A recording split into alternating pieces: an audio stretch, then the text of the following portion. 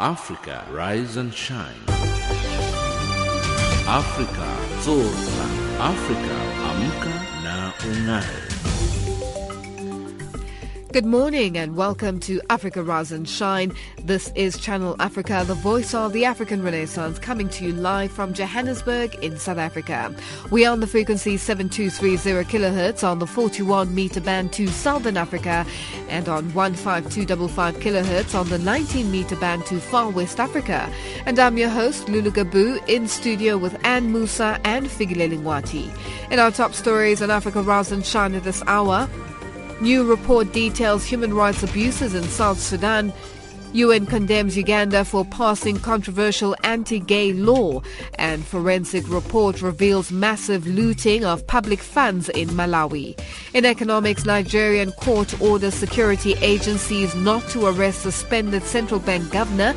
And in sports news, the race for Zimbabwe's Football Association presidency hots up. But first up, the news with Anne Musa.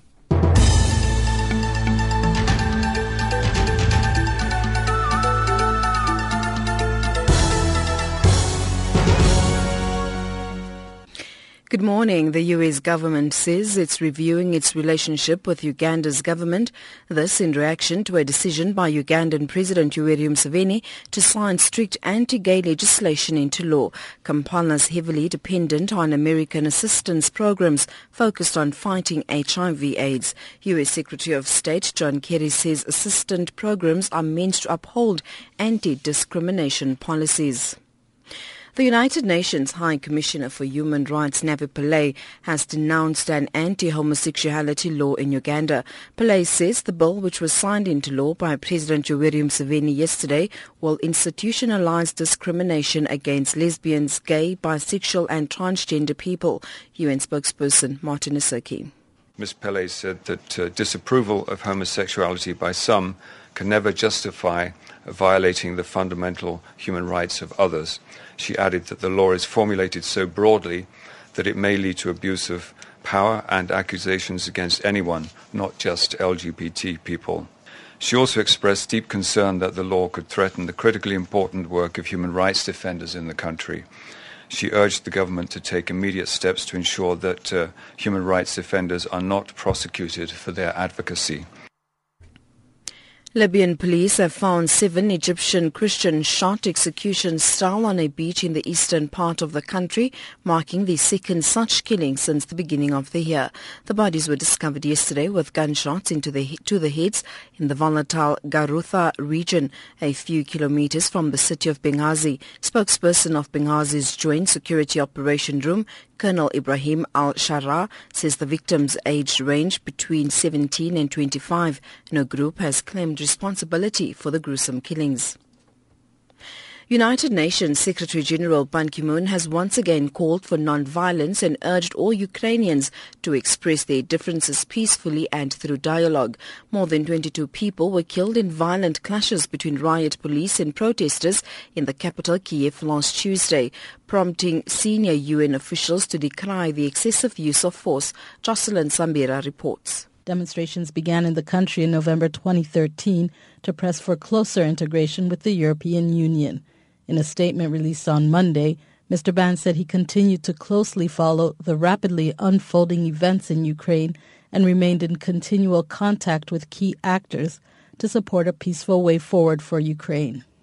Mr. Ban also sent his senior advisor Robert Surrey to Ukraine to assure the people of the support of the UN and the wider international community. Mr. Surrey met with the new Speaker of the Parliament, Mr. Alexander Turchinov, and conveyed the Secretary General's message of solidarity.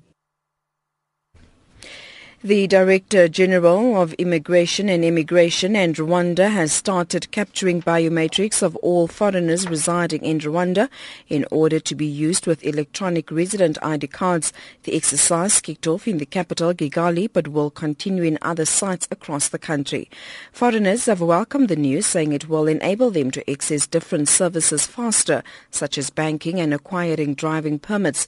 Head of Field Inspection and Enforcement at the Directorate General of Immigration and Immigration, Mugabu Bosco, says the ID cards will be valid the same period as the visas issued to the foreigners. Validity depends on the validity of your permit to stay in Rwanda. If it is 1 year, it will be 1 year. If it is 2 years, it goes for 2 years. So it goes as per the permit that you're given. All foreigners who are residing or working or have any other business doing in Rwanda are entitled. Those for visiting are not issued the foreigners' ID cards. And that's the news. Headlines at 8:30 Central African Time.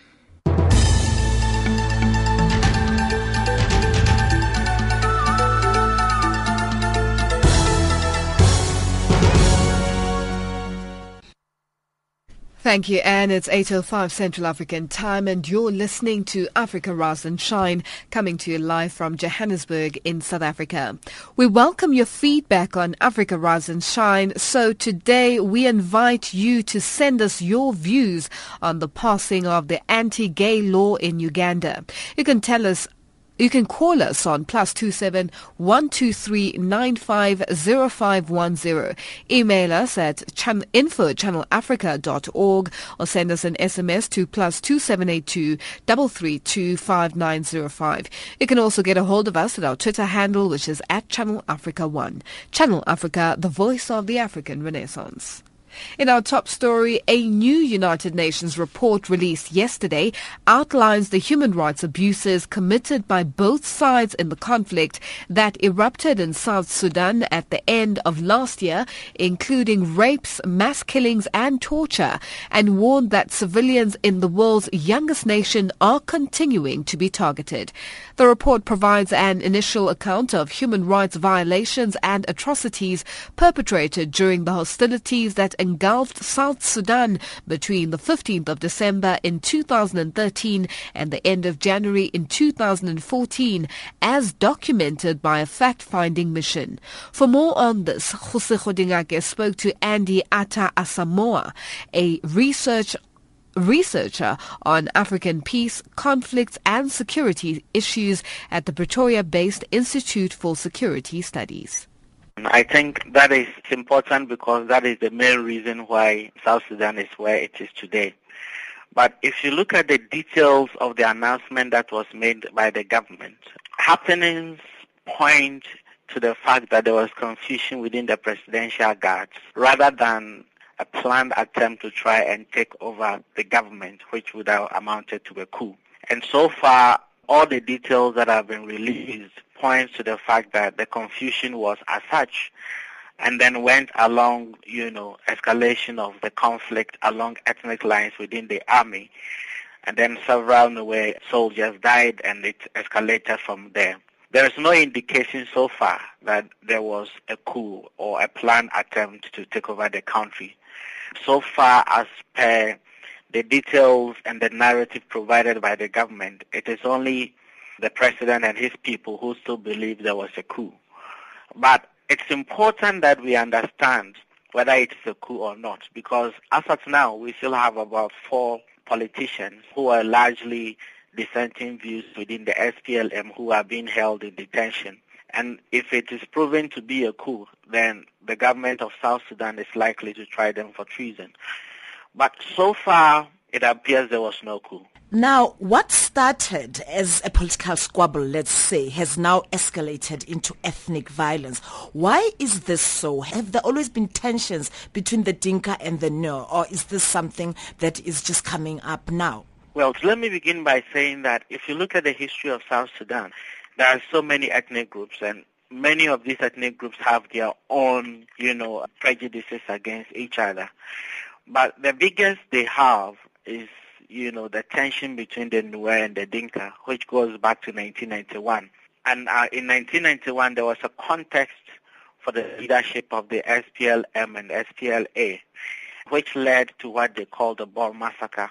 Thousands of Dinkas were massacred, and that is blamed on Riek Machar and his people. And it is one defining moment in the history of South Sudanese.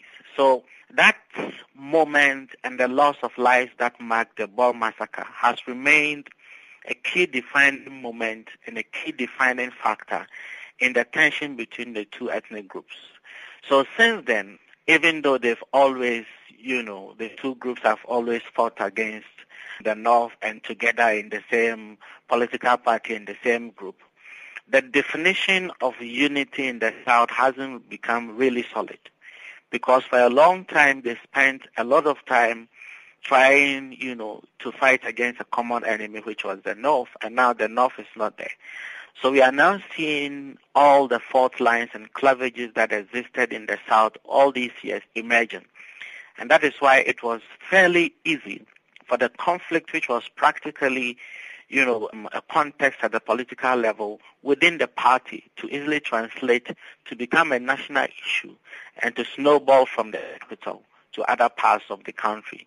Because one can philosophically say that, the bush was dry enough, and that the spark that happened was as a result of the political contest, was just a spark which set the whole situation ablaze. And now here we are, where even though a ceasefire is supposed to be in place, and the two sides are in Ethiopia trying apparently to resolve the conflict, we still get reports of deadly clashes between the rebels and the army, which is resulting in countless deaths and thousands of people fleeing. Why is this? Have those fighting not got the message from their leaders that there is supposed to be a ceasefire in place and talks are continuing to resolve issues? I think the primary thing is that, the rebels, if I could call them like that, but at the negotiations they are called SPLA in opposition.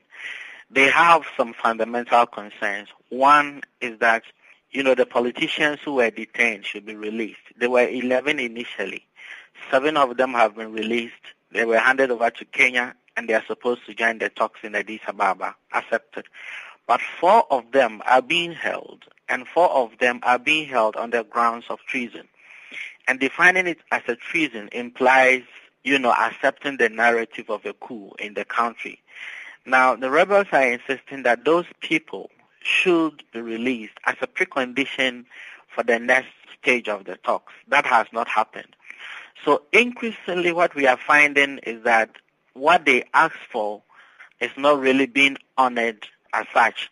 Secondly, they are also insisting that some of the regional allies aligned with President Salva Kiir, particularly Uganda, should pull out from the conflict that is happening. That has also practically, not materialized, even though there are indications that that may come about. So you still find the reason why these guys went, into the bush, and many of these things remain unaddressed. So what then is happening is that they still have a reason from their perspective to keep on, fighting. Despite the fact that that is not justified under, any reasonable narrative of the conflict. That was Andy Atta Asamoah, a researcher with the Institute for Security Studies in South Africa, talking to Kgoshego Dingake. Meanwhile, the World Health Organization, WHO, has kick-started a campaign to prevent outbreaks of cholera in temporary camps in South Sudan, currently housing thousands of people who have fled the brutal conflict in that country.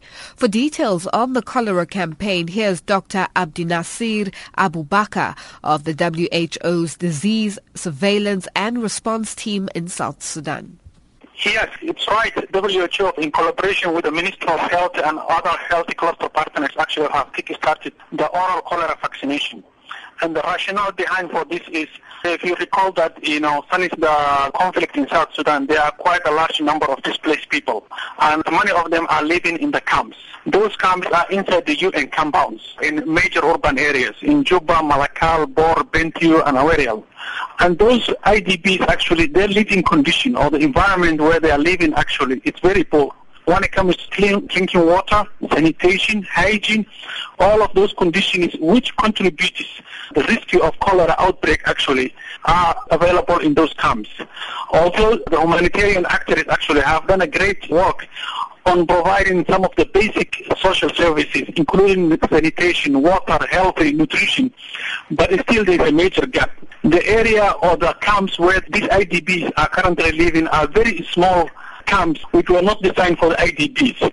And it's very congested, overcrowded, very poor living conditions, and most of these factors actually can contribute a potential risk of cholera outbreak. Is there any particular reason, Doctor, why you're targeting camps in Minkaman and Juba in the first phase of the campaign? Yes, indeed. During the planning, we have done what we call risk assessment, where we look all aspects of all factors that might influence this campaign. And the reason why we selected first, these are the major camps. In Minkaman, we have 94,000 people.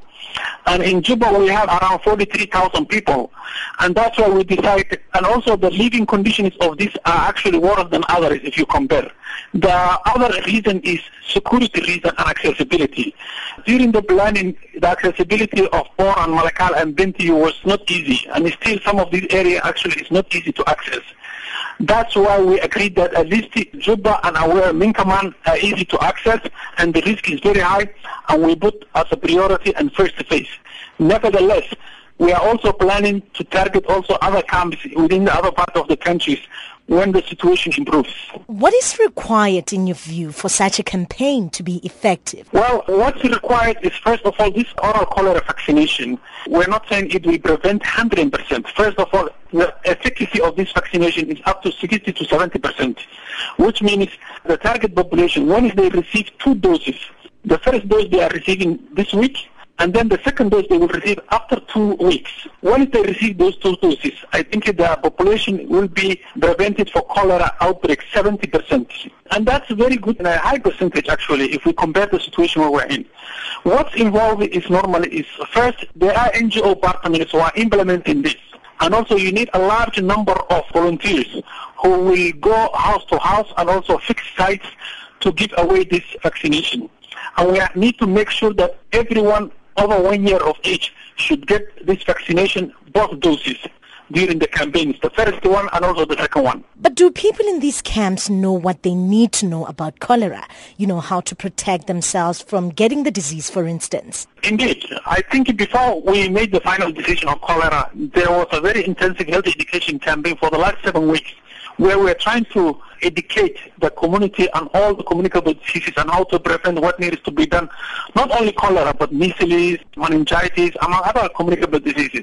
There is an intensive health education campaign, and if you look right now, the mortality rate for the camps actually, if you compare last week and the previous weeks, the mortality rate has gone down almost to 0. Finally there, how does the WHO manage to carry out its work in this volatile situation? You're right, actually, the security situation, the accessibility is very volatile, and WHO, among other humanitarian actions, actually they're trying their best to deliver the required, life-saving services to those people who are in need. And we have to work very closely with the peacekeeping mission. We have to work very closely with the government. We have to work very closely with the opposition, the area where they control. And we have to work every actor who can facilitate the movement of the humanitarian actors. Of course, sometimes it's not easy. Sometimes there's a security risk for our staff. But also our responsibility is we need to make every effort that we can save lives among those vulnerable groups who are in need of health services. That was Dr. Abdi Nasir Abubakar of the Disease Surveillance and Response Team at the World Health Organization in South Sudan, on the line from Juba, speaking to Elizabeth Mapari.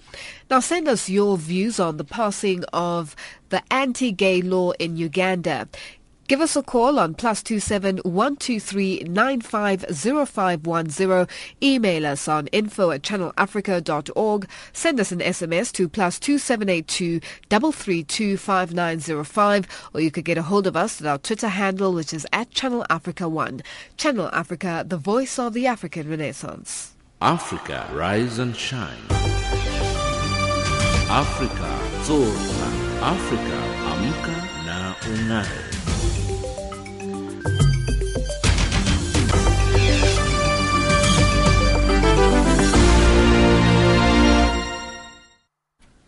It's 8:19 Central African Time, and you're listening to Africa Rise and Shine, and we're coming to you live from Johannesburg in South Africa. Uganda's President Yoweri Museveni has signed into law a bill toughening penalties for gay people and criminalizing those who do not report them. The Ugandan anti-gay bill sailed through Parliament in December last year after its architects agreed to drop an extremely controversial death penalty clause. The move defies warnings from the United States that relations could be complicated by the new rules. Museveni's signature will please a staunchly conservative local constituency that is vehemently opposed to homosexuality but risks alienating Western aid donors. Selina Ndobong reports. President Yoweri Museveni signed the bill at his official residence in an event witnessed by government officials and journalists. Government officials applauded after he signed the bill that calls for first-time offenders to be sentenced to 14 years in jail. It also sets life imprisonment as the maximum penalty for a category of offences called aggravated homosexuality, defined as repeated gay sex between consenting adults as well as acts involving a minor, a disabled person, or where one partner is infected with HIV. The bill is popular in Uganda, but international rights groups have condemned it as draconian in a country where homosexuality is already criminalized. These developments unfolded parallel to a consultative workshop on lesbian, gay, bisexual, transgender and intersex, broadly called LGBTI persons' rights, hosted in Johannesburg, South Africa. The country's Minister of Justice and Constitutional Development, John Jeffrey, says it cannot criticize what is happening in Uganda, but it can engage with that country. We don't practice megaphone diplomacy. Our approach as far as foreign policy is to engage rather than to condemn, whether it is on this issue or really any other issues. So we would want to engage with other countries on the continent on the issue rather than simply condemning is not going to really help much. Members of South Africa's LGBTI community attending the workshop also reacted to the news. I feel bad for them because countries like Uganda, they should learn from South Africa. South Africa is one of the developing countries, but then we're far ahead from them, but then they should learn from us. It shouldn't be an issue anymore. We're here to stay. They should accept us, not tolerate us, but they should accept us for who we are. It's a very sad situation, like knowing that they have signed the bill after what other countries have done and other state presidents have said to the president, and then he continues to say that. It's a very sad thing. I so wish that the Ugandan LGBTI can come this side because at least we have something better than them. And I just think that he's ignorant and he doesn't consider the people's feelings, After all, Africa has a history of discrimination, the race and stuff. And for them saying it's un-African and all that, weren't we, the black people, considered not human and stuff, where we were treated like animals like before? So I just think that he's inconsiderate and it's just not fair. The attendees of this workshop voiced to the Deputy Minister and his task team challenges they face on a day-to-day basis. Discrimination towards homosexual individuals is still rife amongst communities across the country. Access to basic services such as HIV testing and counseling and crime reporting are still challenges as these individuals have a double burden because of their sexual orientation. Speaking on the basis of anonymity, this individual draws a picture of what it is like to exist as a transgender person in a society of so-called normal individuals. I don't conform to any particular gender, although at times I would be more female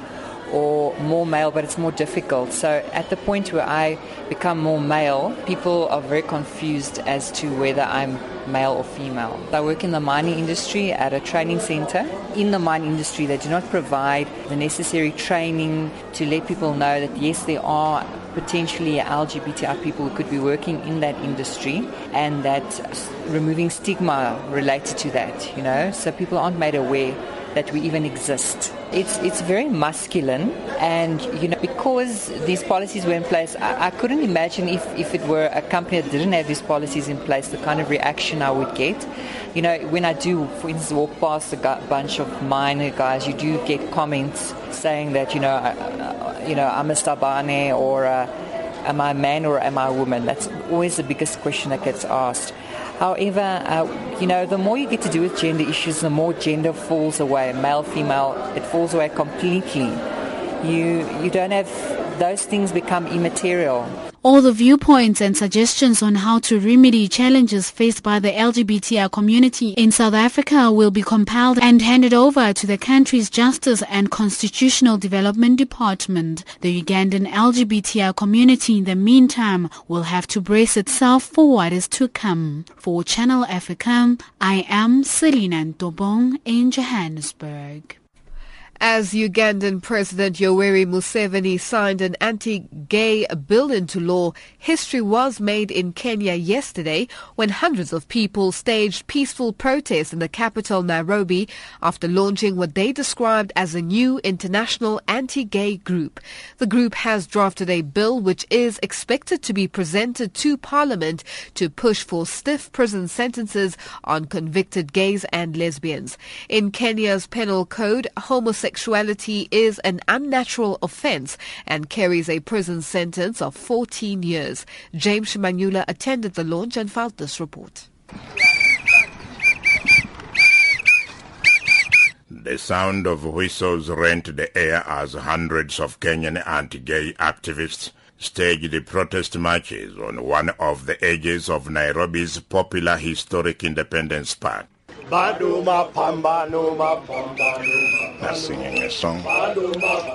What they are saying in Kiswahili is that we are still fighting to eliminate gayism, and we shall not allow gayism to continue.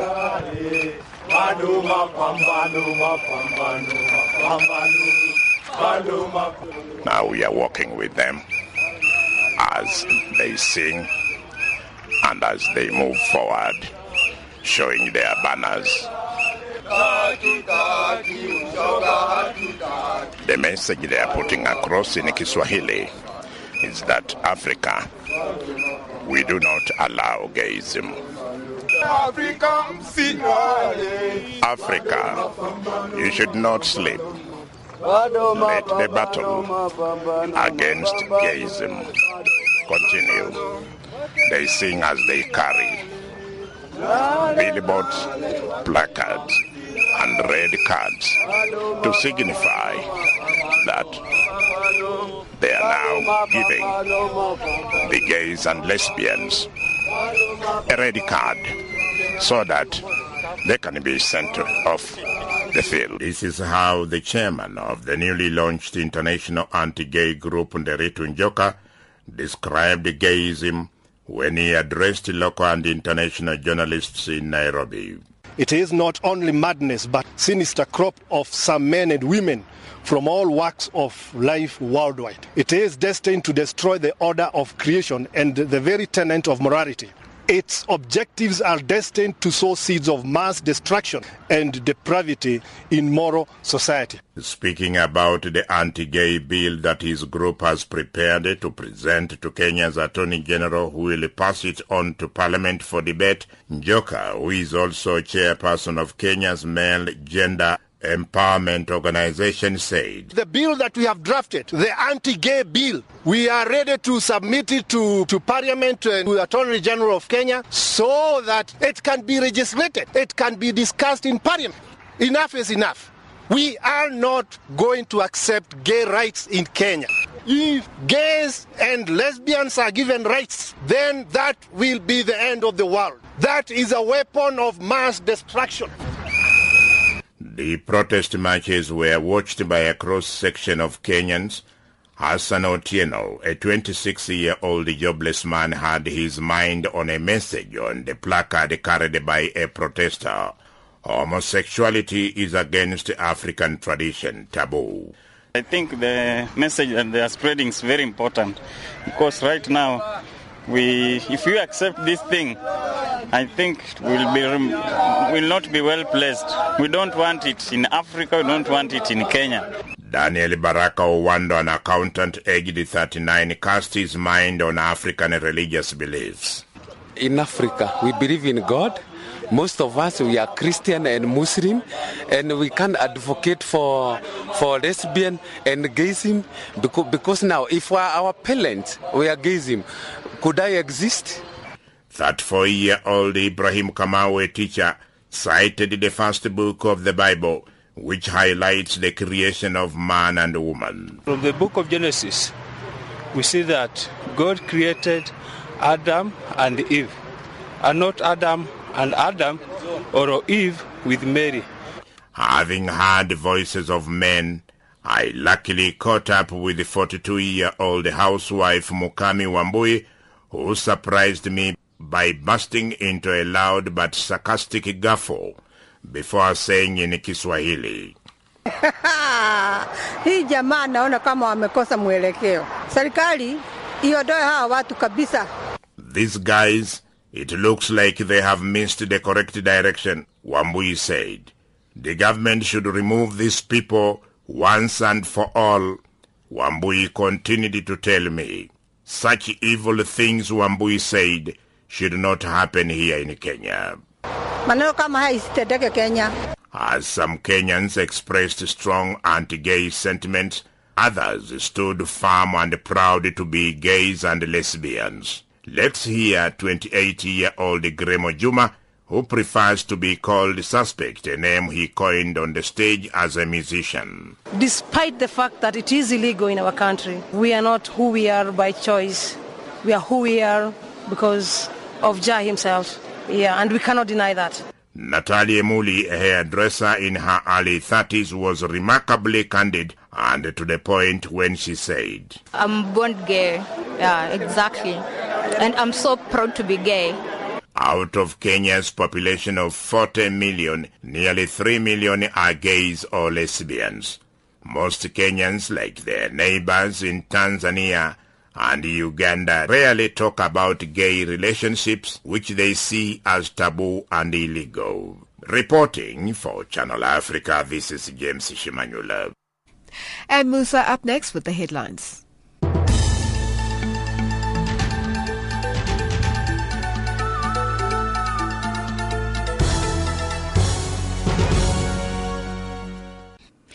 Good morning. The United Nations High Commissioner for Human Rights, Navi Pillay, denounces an anti-homosexuality law in Uganda. Christian militiamen in the Central African Republic issue an ultimatum to Muslims taking refuge in a church, telling them to either leave the country or face death. And Libyan police find 7 Egyptian Christians shot execution style on a beach in the eastern part of the country, marking the second such killing since the beginning of the year. Those are the stories making headlines.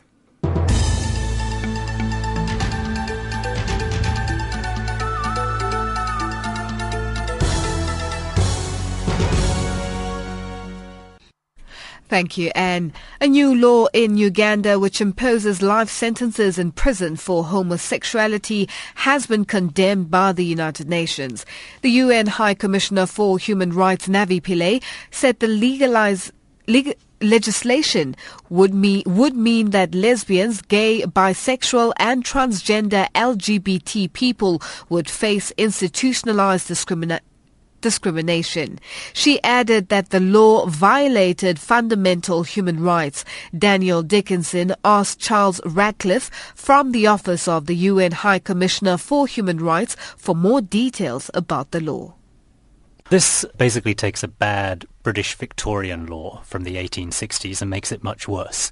Uganda already criminalised same-sex relationships with 14 years in prison. This law will put people into prison for life for having a same-sex relationship. It also introduces all sorts of other penalties for people who are seen to so-called promote homosexuality. That could include rights advocates. What's the High Commissioner's reaction? The High Commissioner, Navi Pillay, has denounced this law as being fundamentally contrary to international human rights commitments that Uganda's made, and also contrary to the Ugandan constitution, which guarantees that all Ugandans will be treated equally and be protected from discrimination. She's said it will institutionalize discrimination and encourage violence, and also points out that it will hinder the effort to curb HIV. I mean, who's going to go to see a doctor and get tested if by doing that they might risk being turned in and imprisoned for life? Do LGBT people really face additional danger because of this law? Undoubtedly, yes. I mean, already there's a lot of hostility and stigma in Uganda towards LGBT people. We've seen attacks on them as well, violence. We've seen in another country, Nigeria, which recently introduced very similar legislation, mob attacks, mobs kind of setting on gay people in the street and attacking them. And that's the kind of thing we very much hope we won't see in Uganda, but we're all worried about that. This is taking place in Uganda, and you just mentioned Nigeria. Is this going to cause other countries in Africa to tighten up their anti-homosexuality legislation? There are a few countries that have been talking about doing this. Now, Uganda, of course, this didn't come out of the blue. This law in Uganda was introduced in 2009. It's been making very slow progress through Parliament. We've seen it coming for a long time, and everyone's been trying to stop it and prevent that happening. Nigeria also had this very long legislative process that led to its law. There are a few other countries where there are some politicians that are trying to kind of use this as a populist thing to get attention. But there doesn't seem to be a kind of broad set movement across Africa. Of course, most African countries already criminalize homosexuality using laws that they inherited from the British Empire. But, there's just a few countries that are holding out. And you have to stand back and realize that globally, the trends are in the other direction. It's a trend towards equality. What can the UN do in these countries to reverse the tide of discrimination? Of course, on this issue, as in other issues, the UN's power is limited. It's the power of persuasion. And so UN senior leaders from Ban Ki-moon down are engaging with governments, trying to encourage them to introduce the necessary reforms. These countries have all signed international human rights treaties. They are required to protect everyone from discrimination, including on the grounds of their sexual orientation. And so the UN has its ways. There are reports, there are recommendations, there is scrutiny, there will be dialogue, there will be discussions. All of that is focused really on the governments. But what we recognize is there has to be a process that's kind of grassroots-led, that we need to support the activists on the ground. We need public debate, public information, public education to really not just change the laws, but to change people's hearts and minds as well. And that takes longer, of course. In fact, last year in July, the High Commissioner for Human Rights launched an unprecedented UN public education campaign. She did it with Desmond Tutu standing at her side. And we have a host of celebrities from all regions signed up. And that's because we believe that we need to really support a public debate. We need to open people's minds, help them to rethink their attitudes on this issue. And to do that, we need sound, credible public information, and we want the UN's voice to come through in that. And by doing that, we hope to support local activists on the ground as well. That was Charles Ratcliffe from the Office of the UN High Commissioner for Human Rights talking to Daniel Dickinson. We welcome your feedback on Africa Rise and Shine, so today we invite you, our listeners, to send us your views on the passing of the anti-gay law in Uganda. You can call us on +27 123 950510. You can email us on info@channelafrica.org or send us an SMS to +2782 332 5905. You can also get a hold of us at our Twitter handle, which is @ChannelAfrica1. Channel Africa, the voice of the African Renaissance. Africa, rise and shine. Africa, zorka. Africa, amka na ung'are.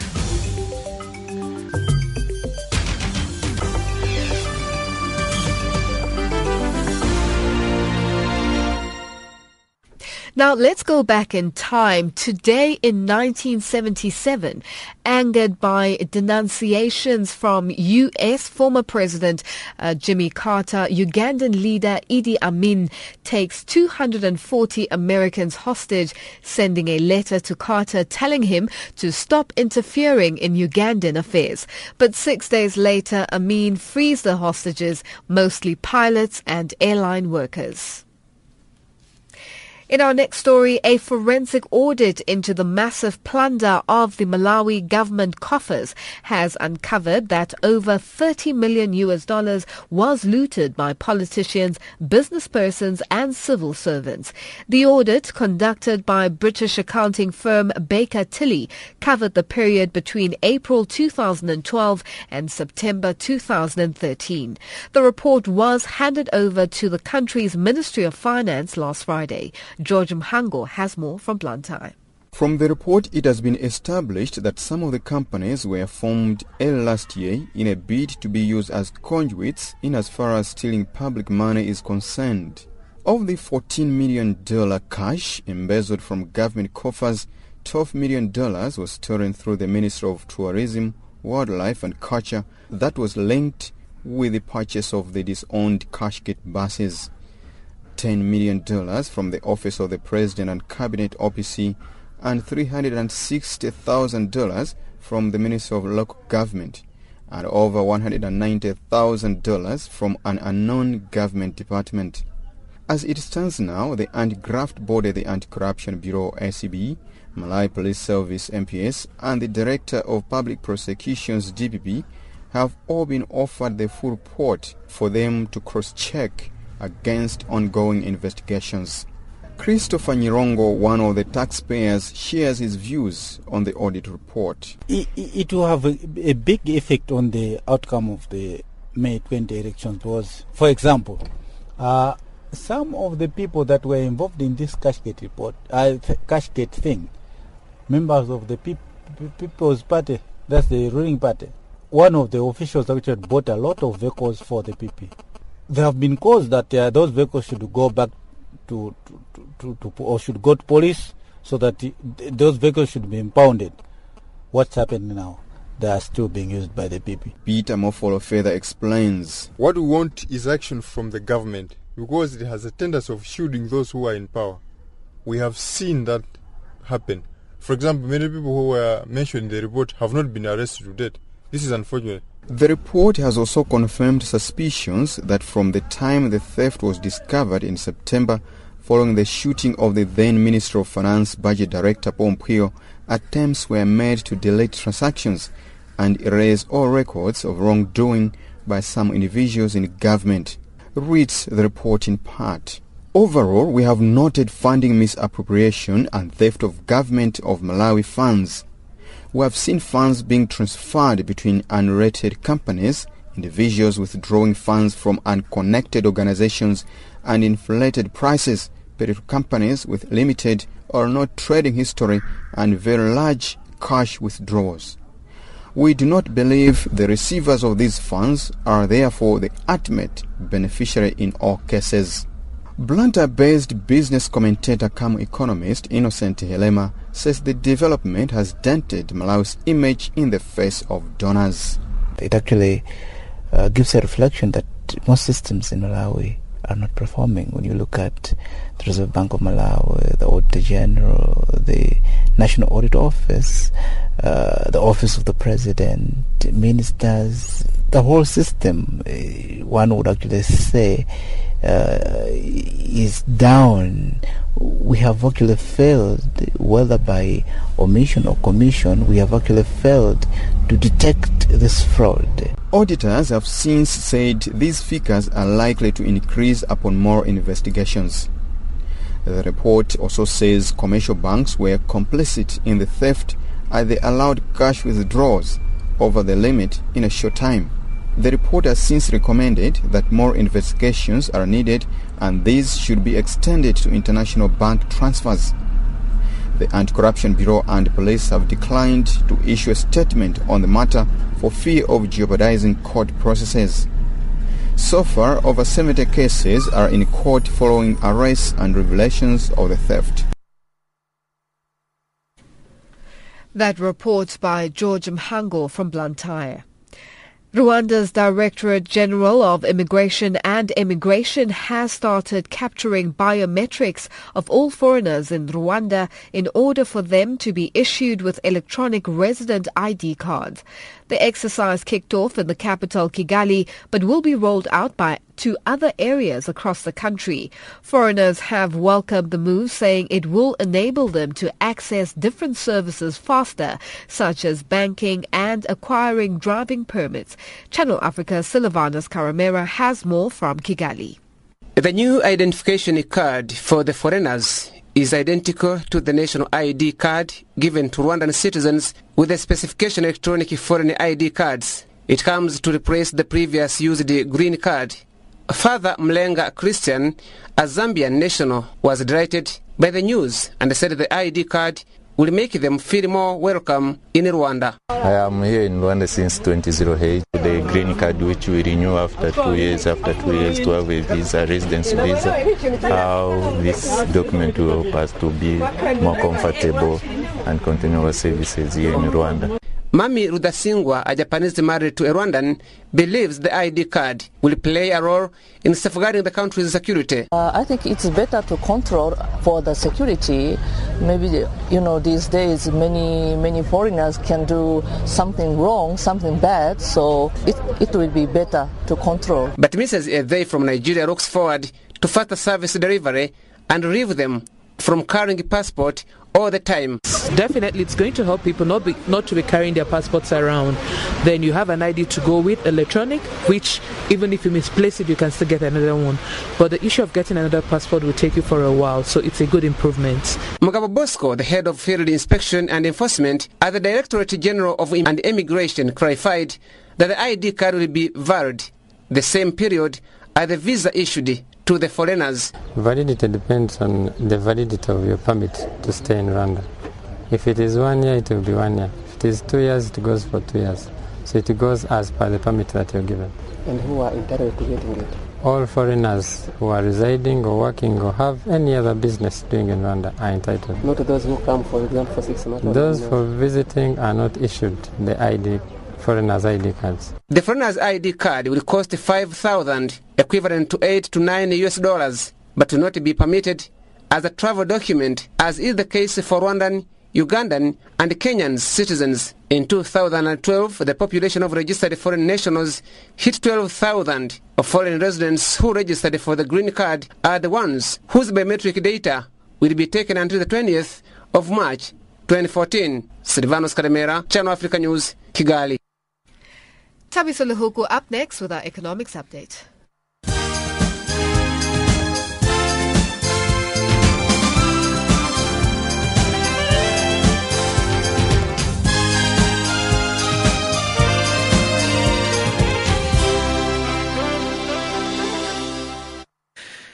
A Nigerian court has issued an order on the security agencies barring them from arresting suspended Central Bank Governor Lamido Sanusi.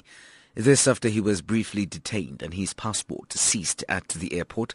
Justice Buba Ibrahim issued the order on Friday after Sanusi complained that his detention had breached his right to freedom of movement. President Goodluck Jonathan suspended Sanusi, an outspoken critic of government's record on corruption, citing acts of financial recklessness. The Zimbabwean government has resolved to begin auctioning diamonds mined in Chiadzwa in the second half of this year. It is part of measures to realize huge profits from the sale of the precious stones, which are presently being exported in raw form. Mines and Mining Development Minister Walter Chitakwa says the country would, after drawing lessons from Antwerp auctions, set up a similar system. Chitakwa maintains the initiative will also ensure the beneficiation of the diamonds. The African Development Bank has launched the African Information Highway platform. Over the years, many African countries have significantly scaled up their data collection efforts, but challenges still remain with regard to the timely dissemination of the data to users. Ntanta Mahlangu has more. The African Information Highway platform seeks to significantly increase access to quality data for managing and monitoring development results in African countries. It seeks to create a one-stop common platform for reliable and timely development data.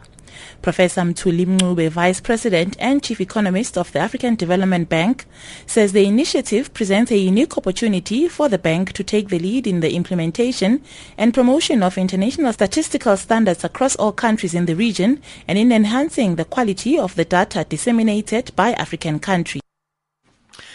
Economists warn that South Africans should get used to petrol being expensive. This is the price of petrol in the Southern African nation is set to increase by 30 South African cents a litre next month. Chief economist at Efficient Group is David Wood. We all know that Rand has been taking a bit of a hammering also in the last couple of months. So the dual effect of these two changes is that the petrol price will go up and the increase will be between 30 and 35 cents a litre. Unfortunately, it will come during a time when inflationary pressures are building up and during a time when there are many other price increases as well. We know, for instance, that electricity prices have gone up quite substantially, and we know, for instance, that toll roads have been implemented and the like. And finally, the President of Ghana, John Mahama Dramani, is to unveil economic reforms as a free-falling currency sparks frustration over living costs. Ghana's economy, backed by gold, cocoa and oil exports, has soared in recent years, but the cedi currency has lost nearly a quarter of its value since last year. Analysts put the drop down to high deficits, a 28% decline in the gold price, and the withdrawal of stimulus measures by the U.S. Federal Reserve that has hit emerging market currencies worldwide. Financial indicators at this hour. The US dollar trades at 10.90, South African rands at 8.84 Botswana pulas, and at 5.75 Zambian kwachas. It's also trading at 0.60 to the British pound and at 0.72 to the euro. Looking at commodities market, gold $1,332, platinum $1,482 an ounce. Brent crude oil 109.56 cents a barrel. Economic update.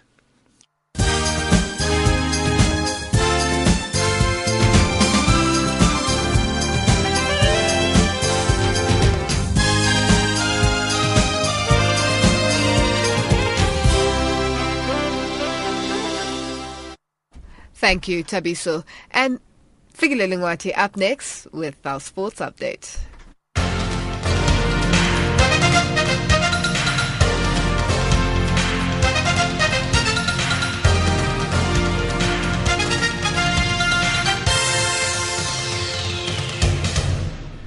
In our sports update this hour, starting off with football news. Zambia's bid to host the 2019 Africa Cup of Nations will face a reality check in July when a 5-member Confederation of African Football CAF team arrives to inspect the facilities. CAF appointed a group of experts to check on the preparedness of the 6 candidates competing for the staging of the 2019-2021 AFCON tournament. The CAF team has executive committee members Amadou Diakite of Mali and Chad's Adoumi Djibrini. The inspectors will kick off their tour of duty in Ivory Coast and Guinea in April before shifting to Algeria and Cameroon in May. Zambia's facilities and those for the Democratic Republic of Congo will be inspected in July. The voting to determine the host for the 2019 and 2021 AFCON events will be conducted during the CAF Executive Committee meeting in September. And in local football, South African Premiership side Orlando Pirates captain Lakile Khwati hopes his side will get their ABSA Premiership campaign back on track when they visit Mamelodi Sundowns at Loftus Stadium in Pretoria tonight. Pirates have failed to win any of their last 3 league matches, losing to Sundowns and Polokwane City before playing to a 0-0 draw against Ajax Cape Town. The first meeting between the two sides ended 1-0 in favor of Sundowns, with Thompo Kekana's powerful strike deciding the match. Meanwhile, Sundowns' leading goal scorer Katlego Mashego, who has scored 7 goals in 20 appearances this season, suffered a groin injury against Ajax last Friday and will be out of action for 6 weeks. Another striker, Cuthbert Malajila, will miss the Bucks encounter because of a hamstring injury. The Zimbabwe international is expected back in 3 weeks' time. Barely less than 3 weeks ago, Sundowns defeated Pirates around the stadium by 1-0, but Musimane says there's still a long way to go. Same game, different place, different mood, different place, obviously, different personnel for us, unfortunately. And what is a game in hand when you have Orlando Pirates? And what's a game in hand when you have the Vets who are 4th in the log or 3rd? What is a game in hand? Those games in hand don't work. So you have to do what you have to do. You have to go on. And I told you, you might win against Orlando Pirates in Orlando Stadium and draw against Maritzburg in Loftus. And Chiefs might win against Sundowns in Loftus and draw against Maritzburg in Herigwala. So these things, there's no formula. So you keep going. You just have to. It's a long way, believe me. In athletics, 2-time Olympic 200-meter champion Veronica Campbell-Brown says she has been cleared to race again by the Court of Arbitration for Sport. A 31-year-old Jamaican has not competed since she tested positive for a banned diuretic last May. Campbell-Brown was provisionally suspended by the Jamaica Athletics Administrative Association after failing a test at the Jamaica Invitation meeting on the 4th of May. And finally, with golf news, Scotland's Daniel Young opened with a 6-under par 66 to lead the first round of the qualifying in the Sanlam South African Amateur Championship at Hamaras Golf Club. But it is Jovan Rebula who is leading the pack after qualifying rounds on Monday. Ashla Flesmas reports. George amateur Jovan Rebula was so inspired by his uncle Ernie Els's performance in the WGC Accenture Match Play Championship that it carried him to a one-stroke victory in the 36-hole qualifying tournament for the Sanlam SA Amateur at Hermanus Golf Club on Monday. Rebula led the qualifying for the country's top amateur tournament when he followed up his first round 70 with a second round of 66 to top the leaderboard on 8-under par and win the Proudfoot Trophy. But it was a few late nights spent watching his uncle Ernie that really inspired Rebula. I was very excited watching him throughout this match play, and honestly I'm very glad for him to play good golf at it now and putting much better, and I might SMS him later on tonight, but honestly just him also having a good tournament and me having a good tournament as well makes me really satisfied. The top 64 players qualified for the main match play competition, which starts on Tuesday. Ursula Flismus, Hermanus.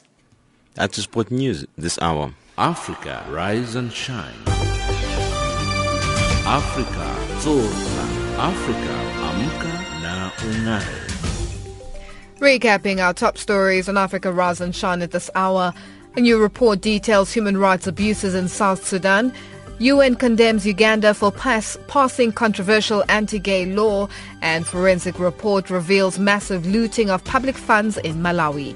That wraps up Africa Rise and Shine today. For myself, Lulu Kabu, producer Pumutso Ramagaza, technical producer Adrian Kenny, and the rest of the team, thank you for joining us. For comments about our show, send us an email at info@channelafrica.org. Follow us on Twitter at Channel Africa 1, or send us an SMS to +2782 332 5905.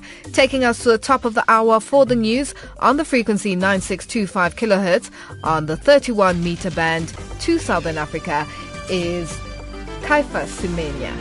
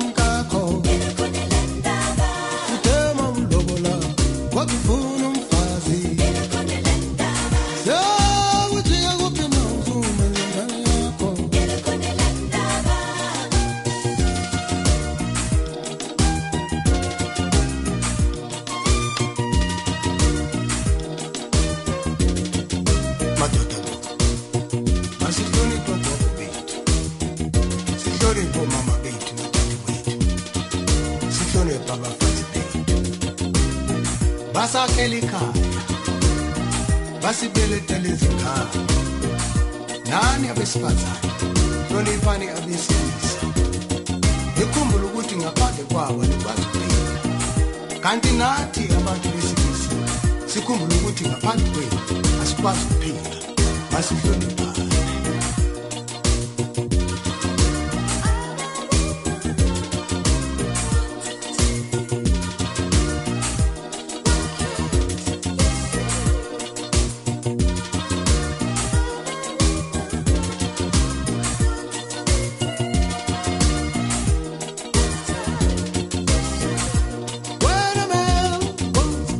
belly.